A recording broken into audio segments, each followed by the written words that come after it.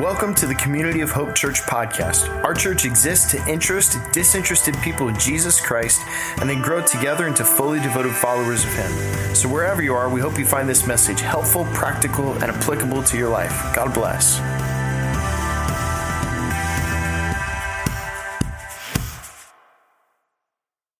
Well, good evening and Merry Christmas to you. And I want to welcome everybody online, and we're honored to have you. We always say here at Community of Hope, we know that this is a really important weekend for really all of us, and the idea that you have decided to come and worship, and then that you have decided to come and worship here is not lost on us, and we're honored to have you.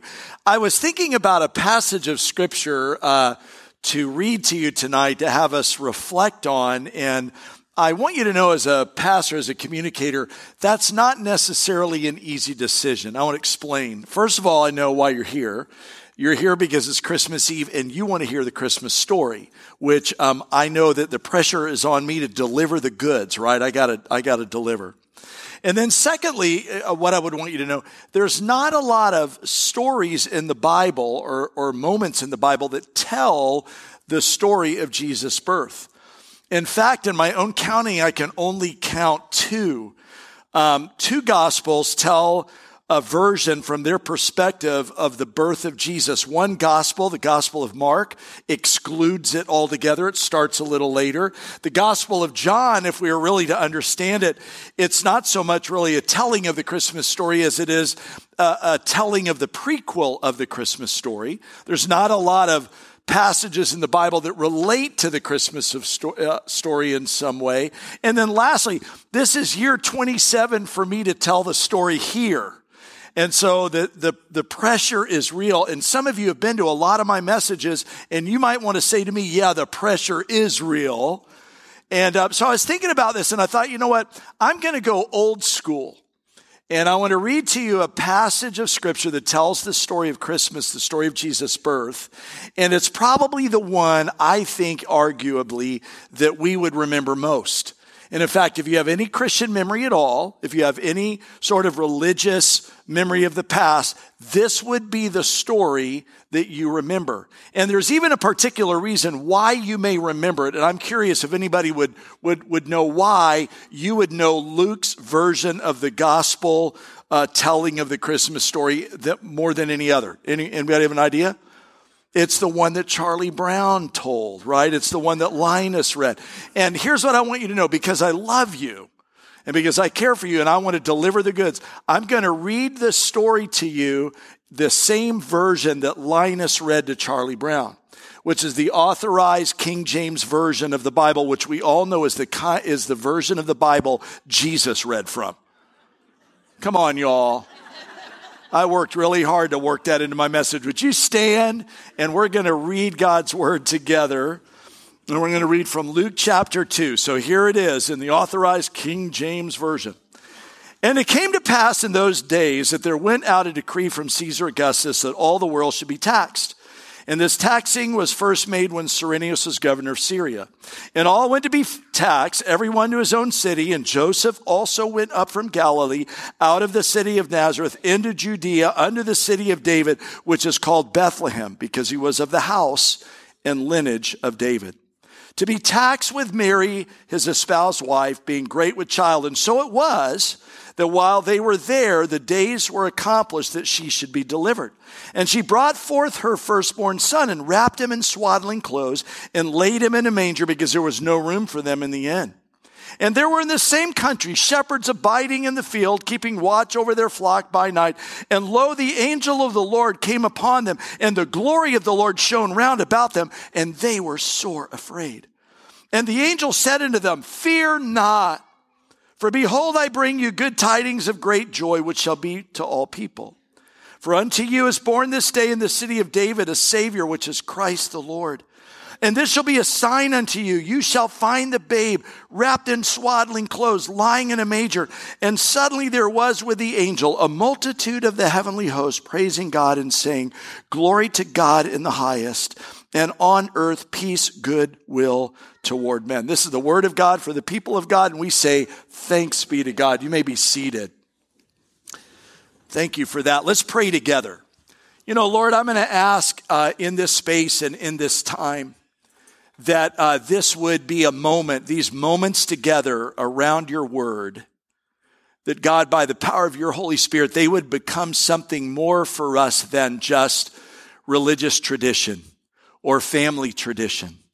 And I believe with all my heart, Lord, that all of us are here and gosh, we need a word from you in this season of our lives. And I pray that, Lord, you would offer it through this understanding of your precious word. For we pray together in Jesus' name. And everybody said, amen. So let me ask you a question. How many of you have seen a Charlie Brown Christmas? Show me hands, throw them up high. Let me see. Yeah, this aired first in 1965, which means I was 3 years old when it first aired. And I have so many memories of this story. And in fact, I want to tell you how it would go down in my house. First of all, this is what would happen. We would get a paper. Now, I don't know if you don't know what a paper is. It's this thing. And like it magically appears in the driveway, and my dad would send one of my brothers or myself out to drag it back into the house. And tucked into the Sunday version of the local paper was this thing called the TV Guide. Now, I've lost many of you in the room right now. And my mom would open up the TV Guide, and she would search, and she would locate till she found a Charlie Brown Christmas. She would circle it. She'd put it in her calendar. And then on the night the show was to appear, she would have my brothers and myself. These were the rules. We had to come in early. We had to take our baths. We had to put on our pajamas. We had to brush our teeth. And now, having raised two girls of my own, I know it was just a clever ploy to get us in and out of the bathtub and, get our teeth brushed. But we would watch the show. And what I remember about it is that this show we would watch it every year. And every year for 58 years, this show has had a run that has shown up on television free and clear on public television every year for 58 years except this year. And I don't know if you know it or not, but Apple bought the rights to A Charlie Brown Christmas. And they decided to show it only twice, which was December 15th and 16th. You could watch it for free any other time other than that. $9.99 a month will get you the deal. And just another idea where big tech is ruining everything, right? That was funny too at the other service. But anyhow, so, when I think about this idea that this was this free run for 58 years, the show centers around this idea. Here's the idea: Charlie Brown's quest to understand the deeper meaning of Christmas. And I thought, because now that Apple's bought it, maybe you haven't seen it this year, I thought I would do a favor. And so I reached out to Charlie and I borrowed his tree. And I want you to notice, there we are. We have some lights on the tree, and then we can plug the lights in. And hold on just a moment. We have another little thing we're going to put on up here. And we're going to dress this around like this. And voila, Charlie Brown Christmas tree, everybody. And like I said, the whole idea behind the show is that you and I might have an opportunity, Charlie's quest. We enter into Charlie's quest to understand the deeper meanings of Christmas. And I started thinking to myself, that's why we're here. That's why we're in this moment together. And when we think about Christmas and we think about beyond, the celebrations and the family and the eating and the meals and the gifts and the lights, what we all need is a word. And we need a word that helps us understand the deeper meanings of Christmas. I mean, this is a time when we celebrate that Jesus has come to earth. And here's the question. Since he has come to earth, what is it that he wants to say to us in this space? And here's what I think. I think if there was ever a year we needed to hear a particular word, it's this year. And the particular word I think that we should really focus on happens in the 3 verses toward the end of what we just read a moment ago. I want to show it to you. It's actually Luke chapter 2, verses 9 through 11. And this is at the very heart of what Linus reads, to Charlie Brown. And he says, "And lo, the angel of the Lord came upon them, and the glory of the Lord shone round about them, and they were sore afraid. And the angel said unto them, here it is, fear not. For behold, I bring you good tidings of great joy, which will be for all the people. For unto you is born this day in the city of David a Savior, which is Christ the Lord. And here's what I want you to know. What I find so personally compelling about these words, these 3 verses, and what is such a joy for me to be able to tell you as a Christian pastor, is that these words, fear not, and say it with me, fear not. Say it again, fear. Say it like you mean it, fear not. These words, fear not, are the most often uttered command in all of the Bible. If you're a Bible nerd in the room tonight, which I'm a Bible nerd, I count over 125 times in Holy Scripture where God in some way through an angel, God some way through a prophet, God some way through just saying these words himself would say to all of those who would listen, fear not. And I have to tell you, I think if there was ever a word that so many of us need to hear in our lives around a particular circumstance, a particular situation somewhere, this is the word. Now, I want to tell you that what I find so interesting too, and what's such a joy for me to be able to say, is that it ought to be freeing to every one of us in this room and everyone online to know that God's most often uttered command is fear not. It's not straighten up. Aren't you glad to know that's not? I had a teacher when I was growing up, and I know you think I'm practically perfect in every way, but I have to tell you that I had a teacher that, did not think that, and every now and again she would say this to me, and she would add a line to it. She would say, hey, Dale. Yes, ma'am. She goes, straighten up. And what do you think she'd say after that? Straighten up and fly right. Yeah, you had the same teacher I did. Okay.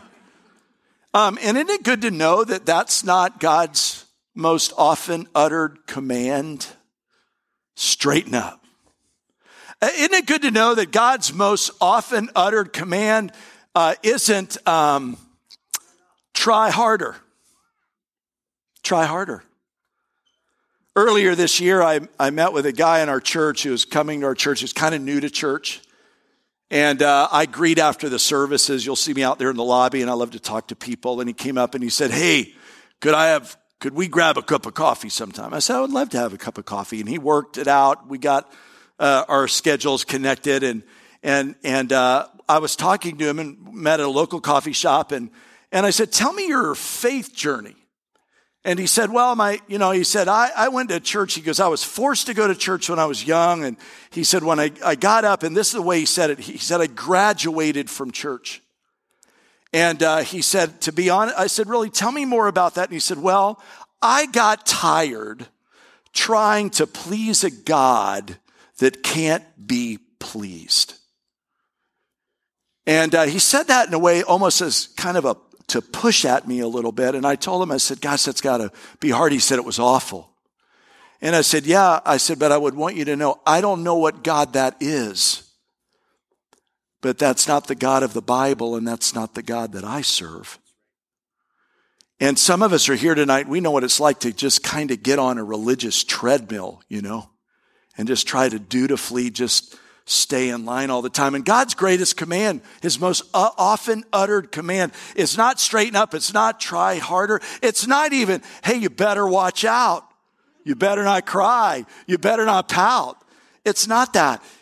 It's fear not. And I just wonder tonight how many of us in some form or fashion, somewhere in our lives, right, we need to hear God's word uttered to us.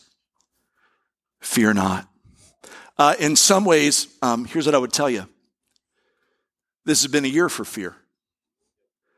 The year began, globally we were watching this ongoing struggle in Ukraine.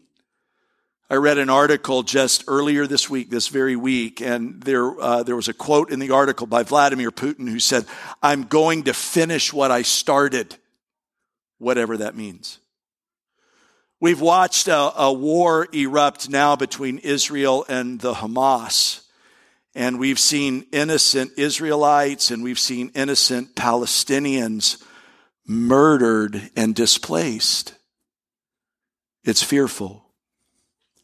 As a pastor, I've been involved with people across this past year in some horrible circumstances. Addictions that have popped out and come to the surface. Family tensions that have just divided one member and one side of the family from another.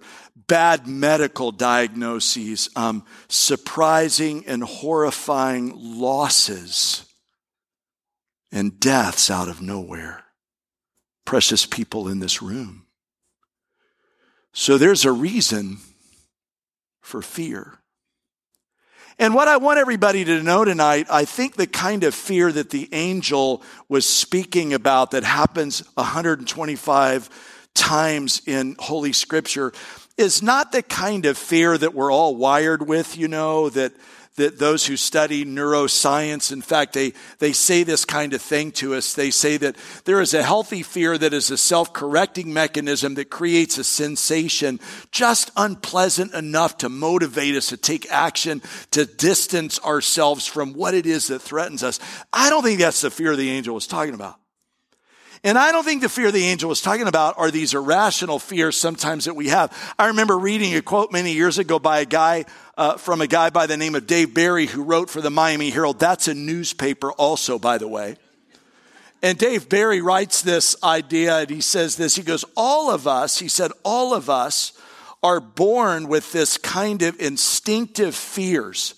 And there are these fears, he said, that are the fears of falling, fear of the dark, fear of lobsters, the fear of falling onto lobsters in the dark, and the fear, especially this time of year, the dreaded word, some assembly required. That's not what I think the angel was pushing at. The angel was pushing at the kind of fear that you and I can have that makes our circumstances huge and our God small. That's the kind of fear.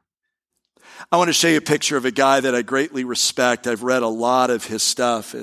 His name is C.S. Lewis. C.S. Lewis, it's a picture of him early in his transformation as a follower of Christ. And C.S. Lewis tells this incredible story that near the end of his life, he's talking about fear.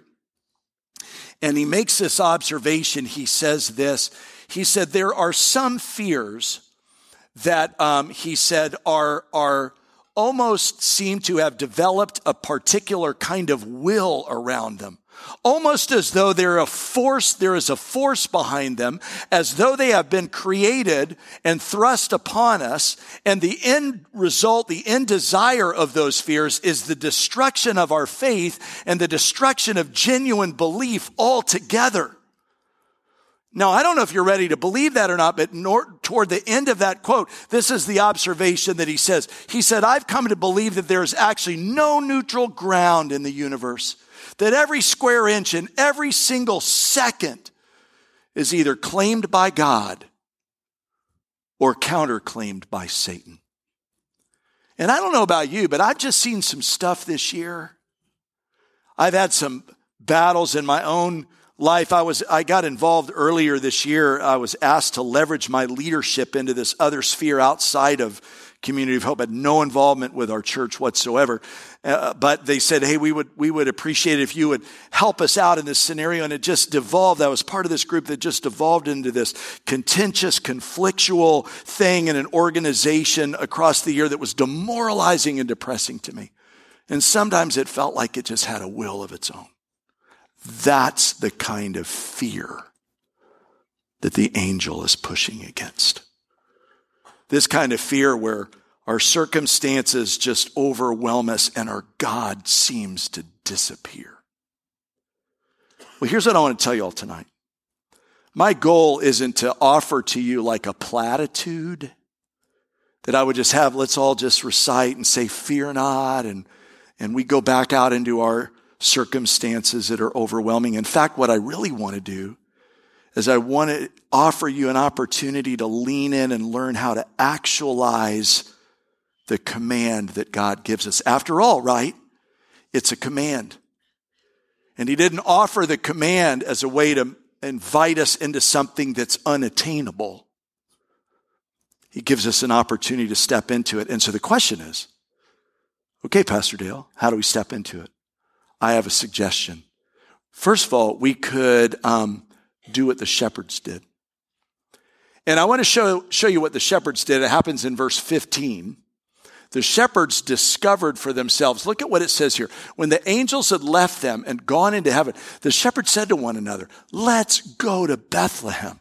Let's go to Bethlehem and see this thing that has happened, which the Lord has told us about. And one of the translations in the Bible around what is happening right here is that it's this idea where the shepherds were saying this: let's go see for ourselves. And here's what I want to tell you. That's what you have to do. You can't borrow somebody else's faith when your life gets hard. You can't even pray somebody else's prayers when life gets difficult. You have to pray your own. And one of the things that I always think about as a pastor, I just want to name in this room, there's such incredibly rich nostalgia about what we're doing right now. But here's what I want to remind everybody and gently just push at just a little bit. The Christian faith is much more than nostalgia. It's more than that. And the other thing that I think we could do, quite honestly, well, we could do what Mary did. And you know what Mary did? Mary treasured and pondered. And if you look at this powerful verse of Scripture, verse 19, notice what it says here. But Mary, all these things are going on, but Mary treasured up all these things and pondered them in her heart. You know what I was thinking about earlier this month? What is it that made Mary Mary? You ever thought about that? There's a lot of ideas right now that float around in our culture. And frankly, I want to be clear. Not all those ideas are biblical. There's an idea that Mary was perfect. Well, here's the thing. Scripture never said she was perfect. But she did ponder and treasure. She opened her life to the mysteries and the wonders of the living God. That's what made Mary, Mary. This past year, I was having in that difficult trial I was involved in all year long.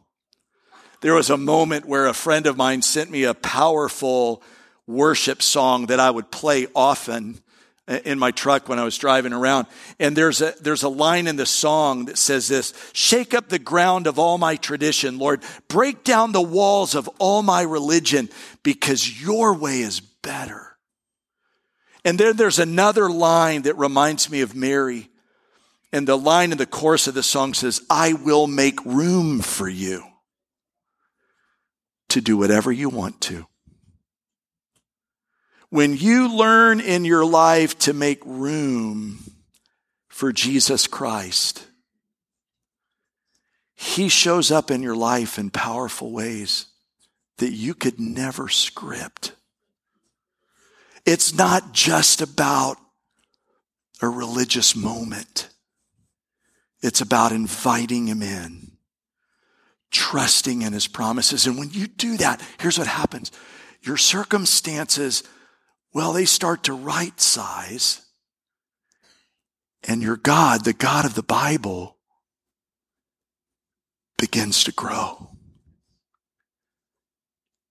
How do we appropriate? Fear not. Well, you gotta be like the shepherds. You gotta discover for yourself. You gotta be like Mary.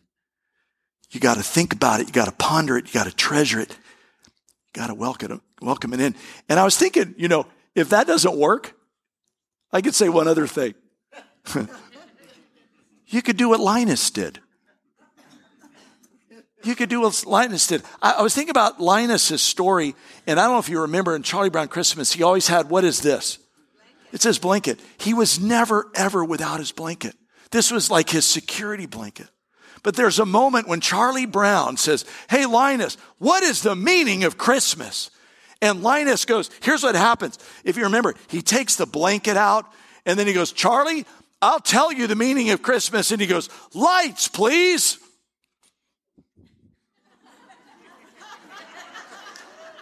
We worked on that all week long. Come on.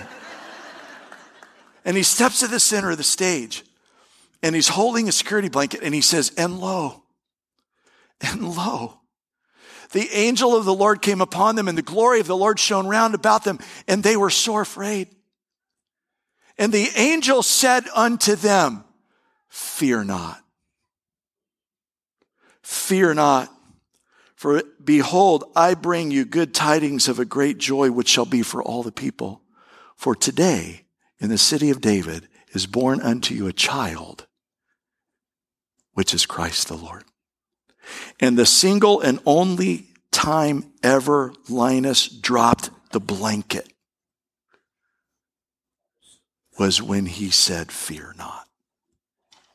And it kind of makes me wonder, what do you have to drop? What unforgiveness, past hurt, addiction, anger, grief and loss, the loss of hope. All month long, we've been lighting candles as a way to remember all the promises of God, like hope, love, joy, and peace. And they're all found in the life and witness of Jesus. And so tonight, right, when we light the Christ candle, it's a reminder to every single one of us, these immortal words. Fear not.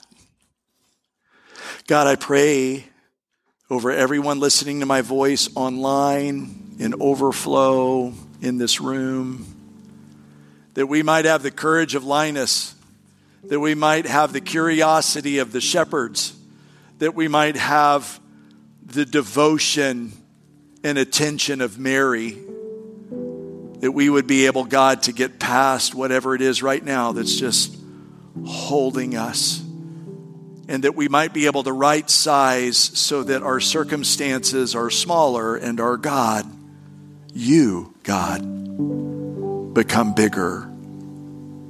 This we pray in Jesus' name. Amen. So the scriptures boldly proclaim to us that the people who have been living in darkness have seen a great light. And on those who live in the shadow of death, a light has dawned. And for in Christ himself was this life, and this life is the light of all humankind. This is the light that is now shown in the darkness, and the darkness has not, nor will it ever overcome it.